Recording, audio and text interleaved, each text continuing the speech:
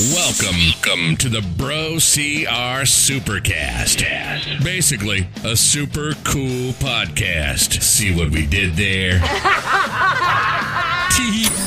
We discuss all things obstacle course racing, culture, and community that embodies it, from performing athletes, flashy new gear, and secret guacamole recipes. Yummy. We've got you covered, bro. Do you have questions? We want to find answers. Want to talk about running in the mud and your next big adventure? Cool. So do we. Now let's lace up those trail kicks and jump in the corral.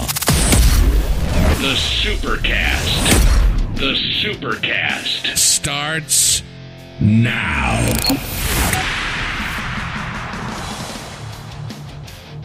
And welcome to another episode of the Supercast. Hello, hello. Happy Tuesday. Hope everybody out there is doing great. We've just got back from a crazy weekend here across the USA. From west to east coast, we had athletes going all over in the mud. Leah. Yeah, we kind of covered, the races to look out for last episode. There was a race to be had anywhere you live. So we were everywhere. Our people were everywhere. And we're so excited to start reading these race recaps as they're being posted. Oh, my gosh. It's been crazy. And, quite the shakeup out there in Big Bear. And just seeing all these crazy things, it just seemed like this weekend of madness. I even got my first DNF. Yep. Here with my relay team. It was crazy. Before we get going into this episode we've got this week, we've got a special guest. We'll introduce her here in a second. She had a good weekend too. Before we go into that, we want to talk a little bit about our sponsor, Venga CBD. Yeah. Once again, this episode is brought to you by Venga CBD. As we mentioned before, this product is specially engineered by endurance athletes for endurance athletes, specifically targeting the things that we as OCR athletes have to contend with: recovery, pain management, anxiety. All these things. What makes Venga CBD extra special is that they are water soluble. Therefore, you do get 5 times more CBD in the bloodstream than other typical products. I sleep like a baby on this stuff. Absolutely. I love it. It's great. Too. They also have a balm that's great. They have hooked us up, hooked our listeners up. If you go to vengacbd.com/BroCR and use promo code BroCR, you will now save 15%. That's their gift to you. So do them a solid and then support them. Guys, everything's on sale right now. Also on Venga CBD's site. Traditionally, the balms that you see there that we're using a lot on these races and stuff, and some people are sampling it. The different things we have between heats and stuff. We were using it at this relay this weekend. Great product. Phenomenal use. And the thing I love about this company is the guys that are running the company are athletes. They're endurance athletes themselves. They're passionate about endurance sports, and they're passionate about getting a good product to the masses. So once again, check them out. And most importantly, they're approachable. If you have questions, feel free to reach out to them. Check them out. Reach out. If you have any questions, let them know. Jay and Dave would be more than happy to help you out. Absolutely. Venga CBD, use code BroCR, 15% off. Anyway, that brings us to today's roundtable and our guest, Aaron Rost. Yeah, a little bit about Aaron. A lot of our listeners may not know about Aaron. Aaron is originally from California, but currently living in Boston, Massachusetts, and moving to Columbia, South Carolina. For those of you who have not heard of Aaron, I think most people were introduced to her on the scene back in last year's 2018 World's Toughest Mudder, where as a dark horse, she came out and took second place. Kind of made a name for herself. Yeah. As a background, she's got a really interesting background I'm excited to get into. She grew up playing competitive soccer and basketball, played D1 soccer at the U.S. Air Force Academy. After that, she even tried her hand at bodybuilding and competed in a figure bodybuilding competition. After that, she discovered OCR somehow. I want to hear about that. Found Tough Mudder in 2016, had one race. Didn't really get into training for it though yet until 2018 when she decided I'm going to do World's Toughest Mudder. Came in, kicked butt, and is now going full force into OCR. Got a trainer. And this past weekend at the first toughest event for the season, Philly comes out with a win. So welcome Cleans the to house. Show, Aaron. Thank you. I'm happy to be here. It's good to have you here. So Aaron, big weekend here. How you feeling? I'm pretty sore, but I feel pretty good. Just like the normal soreness, like calves and quads and all that, but no big injuries or anything. And I'm pretty excited about how it went this weekend. Awesome. So 5 mile course, right? Yes. Okay. How many obstacles per lap? I think there were 20 obstacles per lap, and then they Okay. opened on like a rolling basis. So the first lap was like the sprint lap, and then they started slowly opening over the next hour. So I really like how they do that to break people Yeah. up in the course. Mhm. really nice. Yeah, it spreads out the field, so it's really nice where you're not just getting bottlenecked right in the beginning. And I think as a competitor, it keeps things interesting because you're not just running the same course over and over and over and over again. There's at least some variation. Yeah, and it kind of helps you find your stride. And they actually did something different at this toughest too, where after 20 miles, you got a wristband, and then able to use that to bypass an obstacle. And then every lap after that, you got another wristband. So I saw some of the guys from the UK talking about that. Yeah, so it's kind of That's interesting. That's kind of like those carabiners we saw at World's Toughest Mudder. It's not a bad idea. And I think just bypassing one obstacle real quick like that, it can really make a world of a difference on something like Mudderhorn. Absolutely. Like mentally, like I saved mine towards the end, and I used them on the Gauntlet and Funky Monkey towards the end, and it was really nice. Mentally, saved me like 4 minutes. I didn't fall in. It was just really nice. Yeah. And sometimes that mental break will help. Yeah, tell us what the field was like. I mean, were you leading the whole time? What was the race like? So I don't really like going to these races like thinking about that, and I wasn't really thinking about it till like the end. So I didn't want anybody to tell me till the end either. So I didn't really know till about 4 a.m. what place I was in. Okay. But I found out later that I was in 7th, 4th, and then 1st. So. Oh wow. Okay. So you had a slow build there. That's good. Yeah. About how much elevation gain do you think was on there per lap? Was it crazy? No, it was less than 1,000 feet. Okay, so pretty comparable then to like Atlanta and what we saw there. Yeah. There was just a lot of rolling hills. So there's only one steep hill, but the rest was just pretty steady, which kind of got tough towards the end because I like to walk the hills, and some of them were just enough where I felt like I should run, but just enough where I kind of wanted to walk. So, so it was kind of tough at times. Absolutely. And how many? So they've changed the format this year. Last year it was an 8-mile course like that. This year it's a 8-hour course. Yeah. 12 hour this year. How far did you end up making it? Time wise, I stopped at 6:50. So I stopped at 6:50. I didn't really have enough time to go out for another lap, and I have another race in 3 weeks. So I didn't want to like kill myself at the end. Yeah. What was and your how many final miles distance? did you get? 45 miles. That's great. Yeah. That's awesome. That's a good, and that's a good gap there for that time period too. I might do it. I was like, I think I could get 40 or 50, but I wasn't sure, and especially 12 hours overnight, you never know how that goes. Right. So, absolutely not. Yeah. So is your focus now the endurance side of things? What is your? I mean, because the season's really just starting now. So what does your season look like? I think I'm going to stay in endurance racing. I love those long races where you start crying in the middle of it and you're in a lot of pain, but you just get through it. I love those races. So. Just figure it out. Yeah, I see myself staying in the endurance side. That's great. Yeah.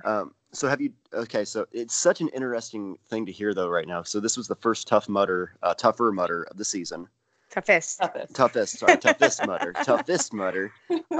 It's just one letter differences on these guys. It's a 12-hour difference. It's a big deal. It is toughest mudder. But then we've also got, I can't believe now we're ending the U.S. Championship season for Spartan Race here next month. Have you tried an ultra yet? I did. I actually did Spartan Jacksonville, but I didn't do very well, and it's not really like my speed, or it's too fast for me. I'm a slower runner. I like going slow and steady. I didn't know if you'd check out the ultra races yet from them. But I think that's what's like really cool about this sport, and especially as it grows, is like there are people that will go on the ultra side, and then people will do the endurance side. And hopefully people start kind of specializing, which will be kind of cool too. So how did you, listening to your background and you've done a little bit of everything, how did you find OCR?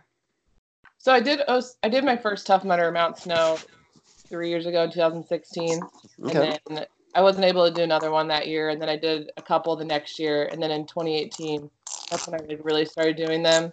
I just loved it. It combined like everything I loved doing. You got to run, you got to play with mud, you got to do obstacles, you got to be around cool people.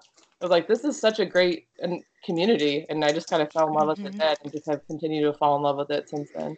You know, that's one of our favorite parts here is the community. We love there's something good about going to out with your buddies and just being able to talk about rolling around in the mud. Like it just. And it's such like a welcoming, supportive group of people. You don't too often get that in life where there are so many people just so willing to help you in any way. And that's what you get when you go to these races. I mean, I experienced it several times this weekend. People just going out of their way to help me. They didn't know who I was. And that's just really cool. It's a cool aspect of the sport. Well, I think it's really cool too is, you know, I think it's the only sport out there that your fellow competitors are oftentimes your biggest supporters and cheerleaders. You know, you can be on the course, you know, technically in a battle with these people, yet you get to an obstacle and they'll turn around and lend a hand or, you know, share a goo packet or whatever the case may be. And I think it speaks a lot to the sport and the integrity of the racers. I think that's, you know, what makes people fall in love with it. Exactly. It's like you're competing against teammates, but like you're all helping each other achieve your goals, which is right. Absolutely. Yeah. I think the beautiful thing about that in Tough Mudder, though, is with these distance aspects, you have time to space out a little bit like that. And at that point, it's just like, okay, we're here for each other. Yeah. It's not as cutthroat. Yeah.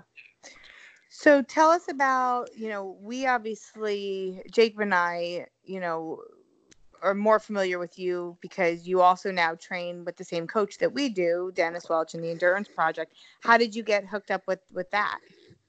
That's a good question. That is a good question. Year, if you saw like my bio, I was doing a lot of different things because I didn't really know what I needed to do. I just thought I needed to do everything, which it's a trap I think a lot of people fall into. And then after that race, I realized I did well, but I didn't really know what I was doing. And I realized as I was training that I probably needed some help. And Dennis reached out to me on a post, and then we started talking back and forth. And I just kind of like connected with him. I thought he really understood me. And then, I've been working with him since then. And he's just like completely changed the way I train. I'm like way more efficient with my training. I'm not training as much, but I'm more like efficient with what I do, which you guys can probably understand having trained with him. And I'm just being a lot smarter with my body and like recovery stuff.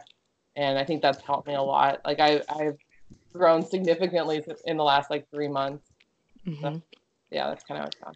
Yeah, I think that's a common realization for athletes that switch over and train with Dennis is that, you know, our weeks are not, crazy beast mode every day, impossible workouts. You know, it's oftentimes people are scaling back from what they're used to, but the emphasis is much more on quality versus quantity. And I think that, you know, it exemplifies in athletes like you and, you know, other successful higher level athletes that are putting up these kinds of results with this lower volume training.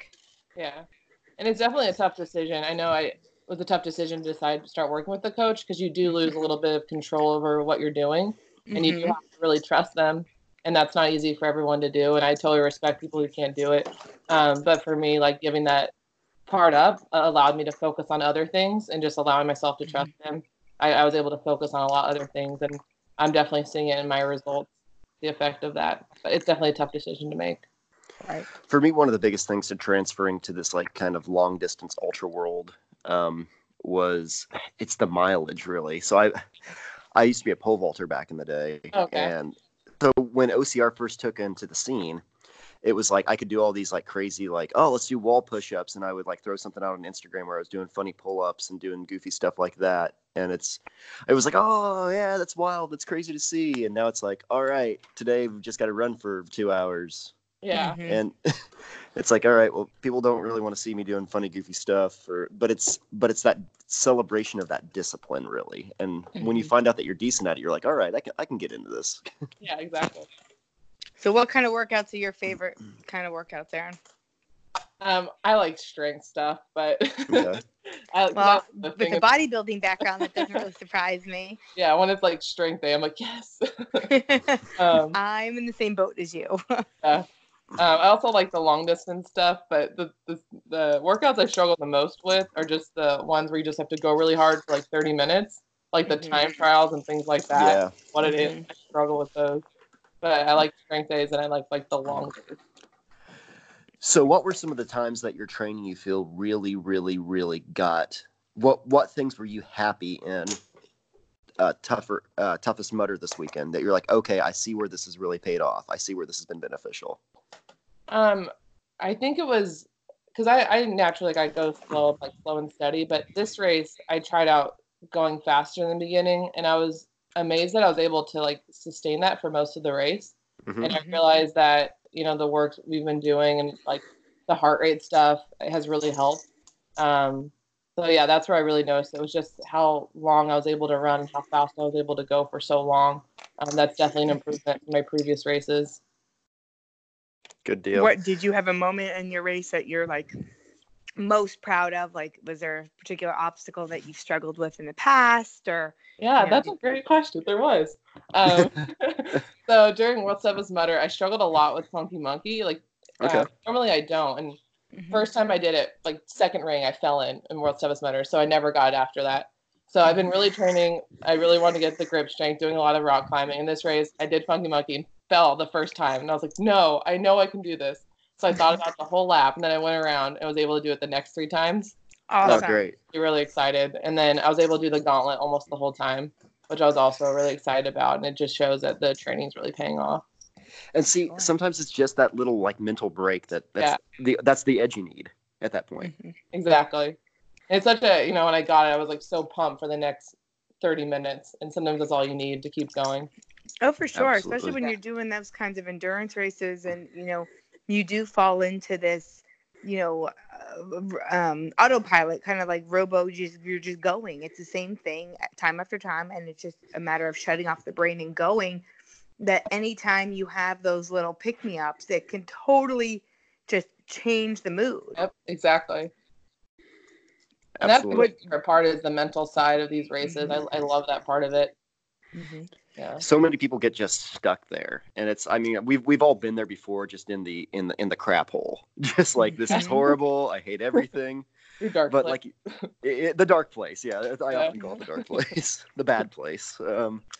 But it's really cool how like one little thing might just change everything, and it's only a second. For me this weekend, I was talking earlier, I had my first DNF this weekend at my race. And I think back to the one moment that I was the proudest, and my friend Chris Chapman, I don't know if you know Chris, he's kind of older in the scene, but he teaches the pose method of running. And there's this kind of like trick that you can do with gravity and the way you lean your body and kind of falling up a hill. And I rocked into it, and I was just like, all right, this is my victory today. Well, I mean, and those moments are important. It's like, you know, finding something to hold on to, finding that pick-me-up. For me, you know, and that leads me to my next question for you, Erin, is, you know, the logistical side of things, the nutrition. My go-to for these events is my secret weapon is my Take 5 candy bars. So my pit crew knows when I am entering, you know, the dark zone and need to be brought back out, that Take 5 will pick me up and bring me right back out of it. You know, and I think that in these kinds of events, you know, finding that and knowing your body and knowing your mind to get out of that is obviously key. You know, what did your nutrition look like? What was your plans going into it? So I have to have waffles and Nutella. It's like my All right. It's really funny because the girl I went with told me that the hotel had a waffle maker and they didn't. So I actually went to Walmart Saturday morning to get a waffle maker so I could make waffles. I had to have waffles. Just sitting there in your hotel. To, like, so mental, but like I had to have my waffles and Nutella, and I had them. So waffles and Nutella and Snickers are kind of like all I ate during that race. There you go, secret weapon right there. See, and it's so funny hearing stuff like that because like Amelia Boone, she was the queen of Krispy Kreme donuts and strawberry Pop-Tarts? Yeah. It's so mental because you're like, I know if I have this, I will do well, so I have to have it. For sure. Oh, it's just so funny because it's like I've met so many different athletes. Rhea Coble, cereal. She just plows cereal and bananas. Nice. Well, then speaking of nutrition, what's your typical nutrition look like? Like day to day? Yeah. Like clean eater, or how do you feel? Yeah, I'm a pretty clean eater with like the bodybuilding background. I eat like 6 to 7 meals a day, like protein, carbs, and fat. And then at night, I try to take out the carbs and only have protein and vegetables. Yeah, I eat pretty often throughout the day. I'm a fan of that as well. Yeah, I'm not clean like today. Your diet is such a big part of this. Like when you're eating clean, it can definitely see it in your performance, especially like working harder. You definitely need to eat clean. You don't want to have like GI issues when you're trying to have a hard training day. So the next reference to bodybuilding, I want to explore some of that because I'm hearing more and more people like learning about their backgrounds, and bodybuilding's becoming a bigger thing in the sport that I'm finding out. What was that transition like from bodybuilding over to being running? Yeah. One thing I didn't like about bodybuilding is like I actually didn't run a lot when I was bodybuilding because it messes up, because bodybuilding is all about having muscle in certain areas and the certain look. And sometimes when you run, it messes that up. So I didn't run a lot as a bodybuilder, and something I didn't really like about bodybuilding. So it wasn't that bad of a transition. But bodybuilding has actually helped me a lot mentally, and then just like the nutrition side of things, keeping discipline and everything like that. How come you decided to leave it? I didn't really like being on stage and things like that. I like training for bodybuilding, but I didn't really like being on stage and the performance side of it. And it was pretty individual. And then O-Star was like we talked about, all about teamwork and working together. And I miss that coming from soccer and playing competitive soccer with the team my whole life. So I transitioned over. So here's a really interesting question then. What is the community aspect in like a bodybuilding world look like compared to something of like the OCR community? It's a little more individualistic. There are some teams in bodybuilding, like there'll be a bodybuilding team, but it's a lot more about the individual. It's way more of an individual sport. So yeah, you don't really get that team, or at least I didn't get that teamwork aspect of it. It was kind of like you and your coach, and that was really it. And I didn't really like that. So that's kind of other people I moved over to. So you don't see that as something that you'd ever return back to? No. That's too much. Right. So what's the rest of the season look like? What are your goals then within this sport? So I'm doing the Enduro in 3 weeks in Australia. Oh, are you? Oh, I didn't know you're going. Yeah. Well, hot dog. Yeah. I haven't said a lot about it because I'm getting out of the Air Force too, and there's been a lot of just things going on. So I wanted to wait till it was definitely happening, which it is. So yeah, I'm going there. My mom's coming with me. Well, that's quite the rumble there. And then World's Toughest Mudder. So those are my 2 big races this year. Okay. Well, that's awesome. Are you thinking about doing anything of the Twin Cities, or just those 2 really are what you're looking at right now? If I can do one of those again, I totally would, because I had so much fun this weekend, but I'm also moving, so there's just a lot of things in the air. So I'm just waiting till my life settles down before I figure out the rest of the races I'm going to do. I think that's a weird thing, but I think it's a good thing that our sport needs to hear more of. So I've got constantly people like, hey, are you going to this race? Are you going to this race? Are you going to this race? You've got it figured out in your head just talking to you here in the past 20 minutes. Like, all right, I need to do X, Y, and Z. I am going to execute on X, Y, and Z. You are dialed in, where some of these people me and Leah both have been victims of this, run all the races, hit every single venue. It's refreshing to hear somebody coming on the scene not doing that. Well, especially being newer to the sport, I think it's so common that newer athletes into the sport will get hooked and they want to do it all and try it all, and we see this burnout cycle where athletes will quickly rise to the top and be in the elite and do awesome, and they're only able to stay there for a year or 2 tops because they completely burn themselves out, and then injury strikes, and then all of a sudden, whatever happened to so-and-so. Yeah, I mean, this sport is really hard on your body, especially the endurance OCRs. And when I do a race, I want to do as best as I can. And if you're doing them every 2 weeks, that's impossible. And then after a race, it takes 1 to 2 weeks to really get back into training mode. And if you're constantly doing races, you're never going to be able to build up to anything. Oh, So for sure. yeah. For sure. Agree So 1,000%. do you struggle with injury? Do you have any issues that you've been dealing with? I don't right now, knock on wood, but I know like that's, as I'm definitely training a lot harder than I've ever trained ever before in my life. So I'm not, I mean, something's going to happen, and that's kind of the name of the game. It's just, managing It's that. eventual. Yeah. And if you do have little things, I mean, I had a little thing a couple weeks ago, and I communicated that right away and like dialed back a little bit.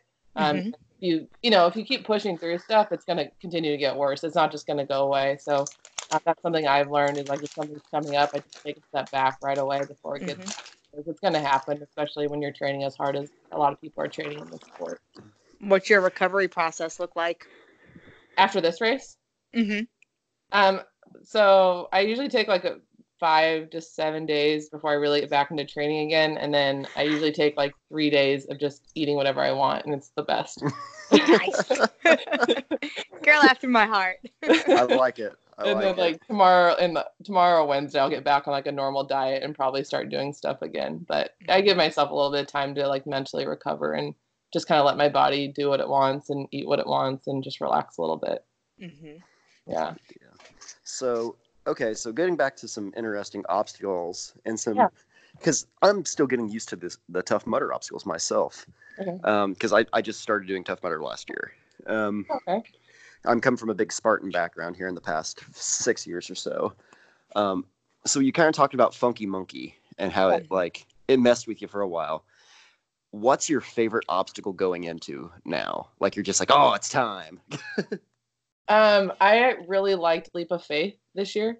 Okay. This race is where you jumped onto a cargo net down a pole. I don't know what it is. I just love doing it.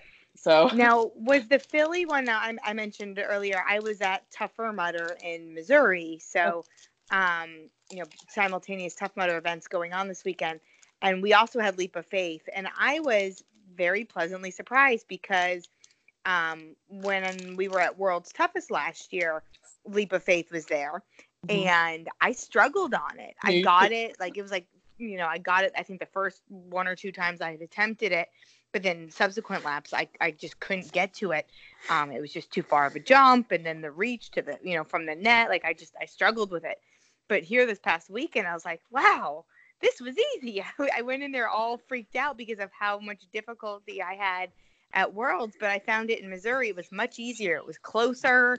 Yeah. And I felt like the bar was closer. Was it the same way in Philly? I felt the same way. I also think at World's Toughest Mudder, it was also really cold because I could not get the jump grab thing at World's Toughest Mudder. I kept in, but on this Me one, too. Like I would jump and I'd be in the water with no net, but here I jumped and my feet didn't even hit the water. I'm like, wow, that was easy. Yeah, I think they moved it in a little bit, which was nice, but I also think it wasn't 27 degrees, which helped. Yeah, it was pretty. Okay, so this is, as being somebody new in World's Toughest Mudder, so that was the first time I had seen cold like that all night. And you've got an Air Force background here. Didn't know if you've done anything before like that. What was your mental thought going into something like that? Going into World's Toughest Mudder? Yeah, and facing a cold like that specifically. I had like all the gear for the cold, so I wasn't too worried about that. I was just worried about going for the whole 24 hours. So it's definitely getting ready mentally. I watched like certain YouTube videos. I watched a lot of David Goggins. And then I have certain quotes that are like my go-to quotes that I like went over to make sure they're in my head. And I just kind of went through those over and over again, and that really helped me mentally get through all of that. And obviously with the World's Toughest Mudder, the biggest thing was trying to run as long as you could to stay warm. That helped a lot, and I was able to do that for a long time. Do you feel like your military background helped you with I do. I definitely think basic training helped me a lot. Just mentally being able to get through that and just knowing that you're able to get through it and knowing that it's only 24 hours and you can do anything for that long. So yeah, I think it definitely helped me. I definitely like leveraged some lessons I learned from basic training and that background for World's Toughest Mudder. So there you have it, guys. Basic training and waffles and Nutella. It's going to get you. For sure. The obstacle course racing. It's going to make you an MVP. I'm definitely interested to hear your take on enduro when that's over. Yeah, we'd love to have you back and get some advice on that. Yeah, is this your first adventure race? Yes. Yeah, so it's definitely a different breed. Brand and different breed altogether, being mandatory obstacle completion. And I'm curious. I'm very anxious to see how they handle it with the enduro side of things.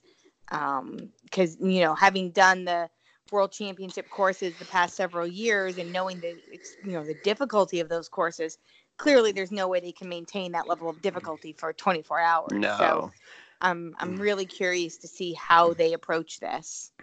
One of the things I love about the Adventuary team and those guys, they watch their numbers. Adrian watches his numbers like a hawk. Mm-hmm. His success, his completion number.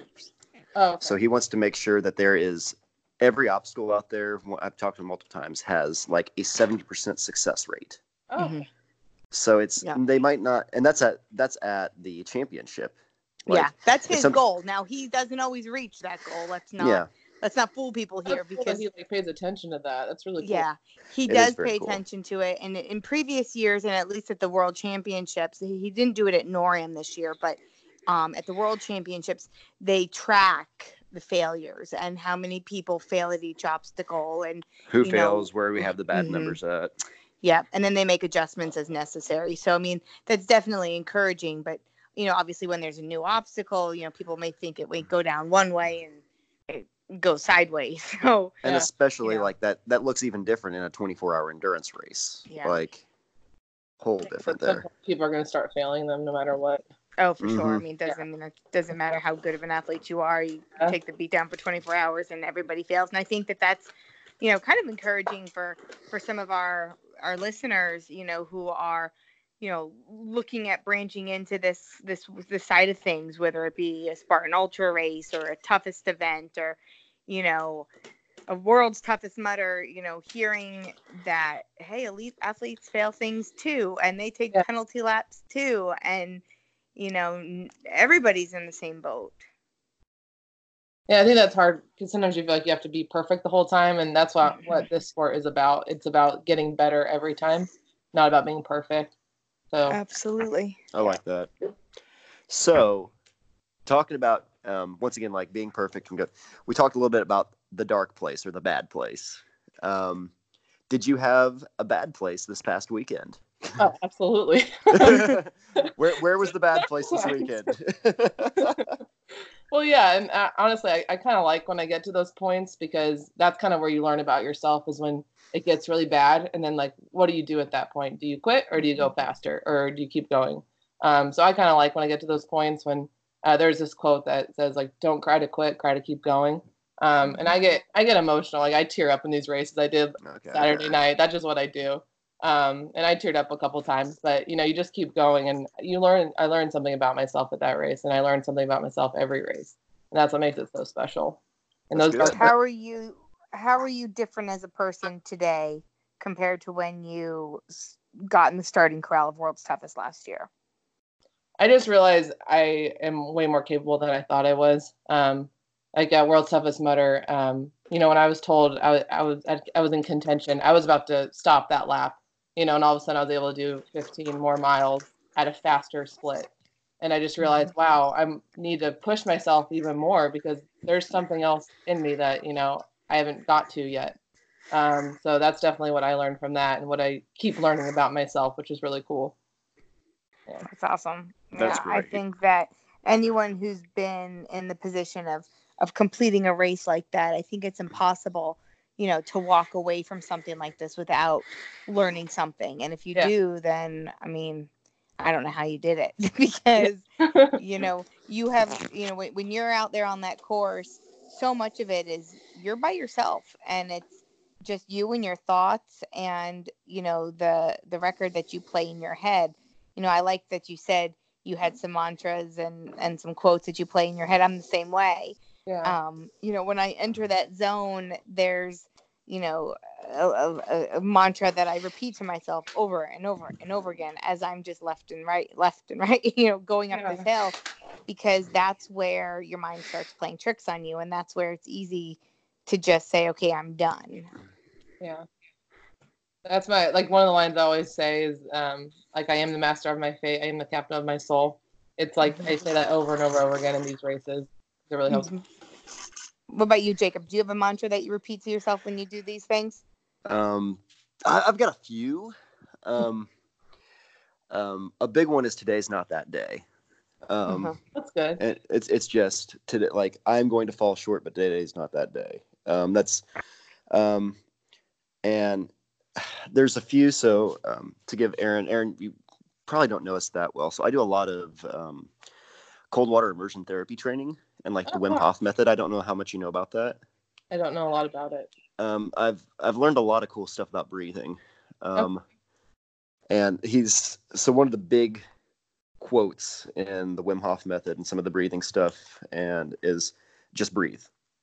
Just keep breathing. Just keep breathing. You're doing fine. Just keep breathing. And sometimes just hearing that, like, for me, is like, you're okay. Just breathe. It's so soothing to me. It's like, okay, we're okay. Well, I think that's what you hit the nail on the head. I think it's, just staying calm and getting your mind off the suck. You guys are all inspirational and deep mind. And I can remember for, the past 3 World's Toughest for hours at a time, left, right, be strong, shine bright. Over and over, left, right, be strong, shine bright. The whole time is what's playing over in my head. I would eventually go nuts. And I know that's exactly what I do. And it helps me keep cadence, right? It helps me keep cadence and it keeps me focused. And, I can't think. And it's, it's whatever it takes to get your mind out of that darkness, I think is the biggest key to success in any of these races. So much more of it is mental than physical that the people just don't realize. Oh yeah. I will share this though. So I'm a creative person and I'm a weird guy. And we always call it, me and all my friends, we've coined this phrase, race brain. It's when you are just stupid. We all get stupid during a race. It's like we get sad, we get emotional, and then I get stupid. Yeah. And then I start inventing stupid shit in my head. Like that doesn't belong anywhere in the world. It's like I'm running along. All right. You're at like 50 miles. You're doing really good. Your heart rate's at 143. What if there was a version of The Incredibles that was made entirely out of hillbillies and you called it The Incredibillies? Oh my goodness. I'm like, yeah, that'd be real good. Yep. And then that's the next hour of my life. But that's perfect. I'll sing songs to myself. There's so much more. Yeah, there's so much more about just train your brain and mental readiness than, anything else. You said it before, you were ready to stop at Worlds. And then, because I'm sure your mind was like, all right, I'm good, had enough. And then you find out you're in contention and suddenly, there's 15 more miles there. Yeah. So it's like, you're always more capable than you think you are. It's just how strong are you to shut that negativity off in your brain. And I really think that that's what makes, the most important ingredient to making a successful endurance athlete. Yeah. The training comes later. The training, anyone can train. Anyone can go run miles and pull tires and whatever the case may be. But if the brain and the heart are not in it, I don't think you'll ever find success. Definitely. Completely agree. So quick here, I think we're getting about close on our time, Leah. Aaron, is there anything you'd like to tell our listeners out there about just what you love about the sport? Well, I would encourage anybody, whenever I get the opportunity to talk about this, I want to. Anyone who's thinking about doing it or thinking about doing a race that they may not feel comfortable doing, I just encourage you to go do it. Especially in this sport, like you'll have people who will help you get through it. It's just, you just have to get there and start. So that's what I say. Go do it because this sport's amazing. The people are amazing, and you're going to learn about yourself every race you do. So awesome. That's something try something new, push yourself, and you'll thank yourself down the line. Awesome. I think that's fantastic advice. And for people that, want to connect with you or follow you or, see how you're doing, especially as you take on enduro, how can people follow you or social media, all that good stuff?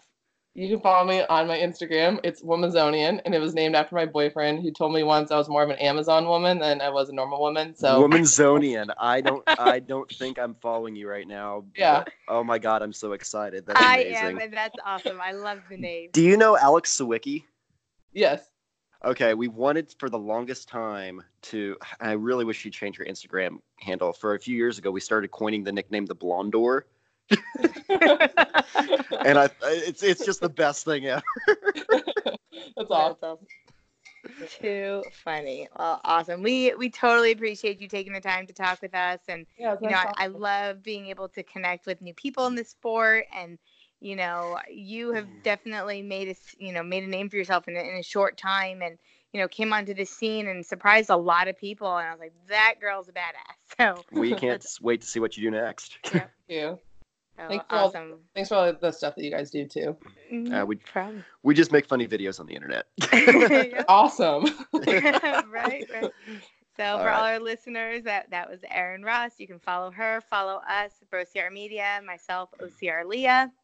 And I'm Brosecker. Yep. Thank you for tuning in with us. And we got a few new great episodes here in the next few weeks. We really need to talk about and unwrap everything that happened in Big Bear this past weekend. Yes. And hopefully we're going to have a very special episode next week about safety. I'm really excited. I am too. We're going to have a special guest on and look at safety as a whole for the sport, whether it be, you know, we briefly touched on today, you know, cold and there's also heat and, you know, all different kinds of issues as we are trying to really legitimize this sport. So thank you guys for following us. Please leave us a review, subscribe to the podcast, and let us know what you want to hear about. Absolutely. Message us. And until then, I'm Jacob Bosecker. And I'm Leah Hensley. Take care, guys. We'll see you in the mud. Take care.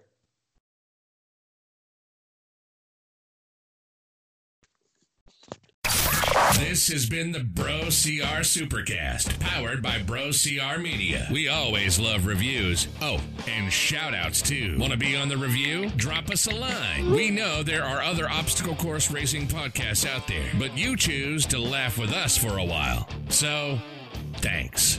Thank you. No, thank you. Thank you. No, thank you. Thank you. Thank you. Bye. And thank you. Okay, thank you. Bye-bye. God bless. Bye-bye. And bye-bye. Bye-bye. And bye-bye. Bye. Bye, everyone. And bye-bye. Bye. Bye-bye. Bye-bye.